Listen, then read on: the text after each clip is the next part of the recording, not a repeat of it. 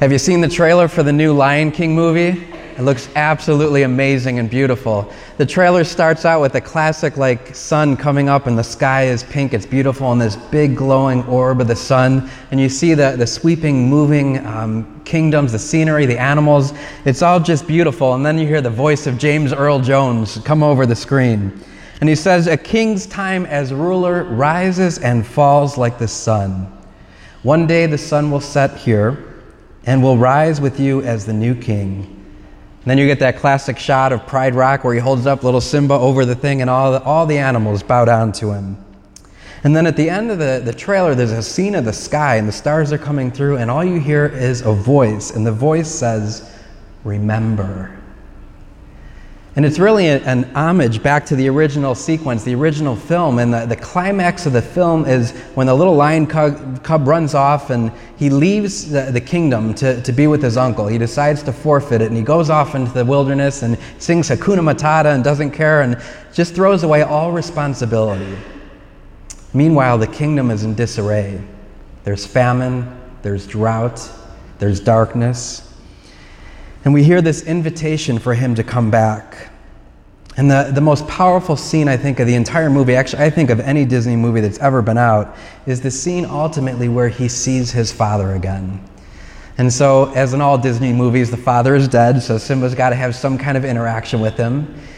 And that funny monkey, remember, Rafiki runs up to him and he says, come and see. And they're running through the woods, and they get to the end of the woods to this opening, and he opens up the tall grass, and Simba looks down, and all he sees is his own reflection. And there's a look of disappointment because he wanted to see his father. And then the monkey says, "Look closer." And he taps the water. And so you could tell he's really trying to see his father and he can't see him.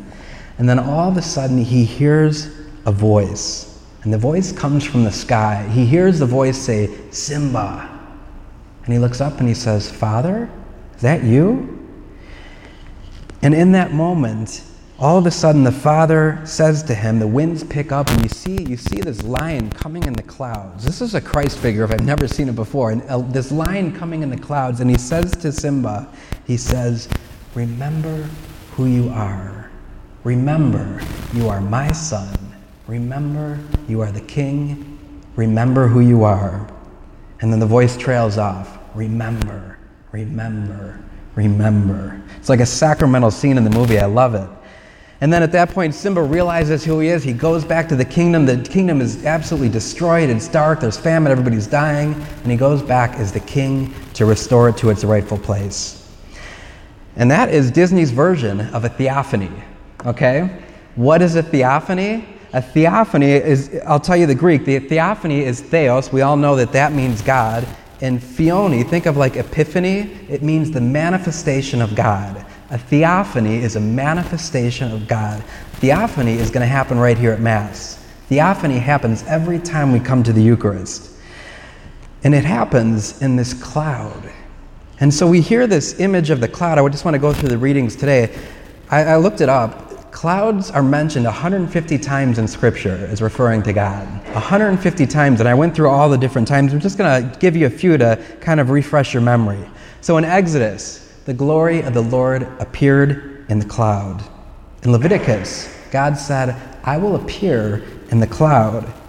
God came to Moses in a cloud.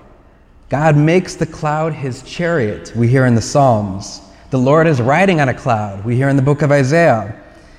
The cloud filled the temple, we hear in Kings, Chronicles, Exodus, Hezekiah, all these prophets. Thick clouds were God's cover, 2 Samuel. And then we come to Christ, all these images of Christ. So we hear in Matthew, Mark, and Luke, a cloud was on the Mount of Transfiguration. So in that theophany, there was a cloud surrounding them on the mount. He says, "The Son of Man will come in the clouds," all 3 Gospels. In the book of Revelations, in our reading today, he is coming in the clouds. In Thessalonians, we will all be gathered together in the clouds. And here we are, right now at Mass. In just a few moments, incense will be brought out again for the consecration, for the blessing of the gifts, so that we can all be brought together in the clouds. Because it's here that God reminds us who we are. Just as Jesus, when he was baptized, a voice from the heavens came down and said, "You are my beloved Son." He says this to us at every Mass. "You are my beloved Son. You are my beloved daughter." We experience a theophany. And so often we forget. We forget who we are. We forget who he is. And the reality is, no matter how bad our kingdom gets, no matter how bad our country gets, no matter how bad our world gets, we have this Christ the King. The feast day is called Christ the King of the universe. We have this King of the universe who God has sent to restore order. So we have this King that's going to make everything all right. He's in the process of making everything all right. He's in the process of restoring. So I just want you to think of you in your own life. Right now, maybe your life seems beyond repair. Or maybe your marriage or your family seems beyond repair. Or maybe at times things here seem beyond repair. Christ the King is able to manage it. He's able to deal with it and to bring order. But far too often we forget. And so this Sunday, as we celebrate Christ the King, and we together come together in this cloud of incense and the liturgy, remember who you are, and remember Christ is King.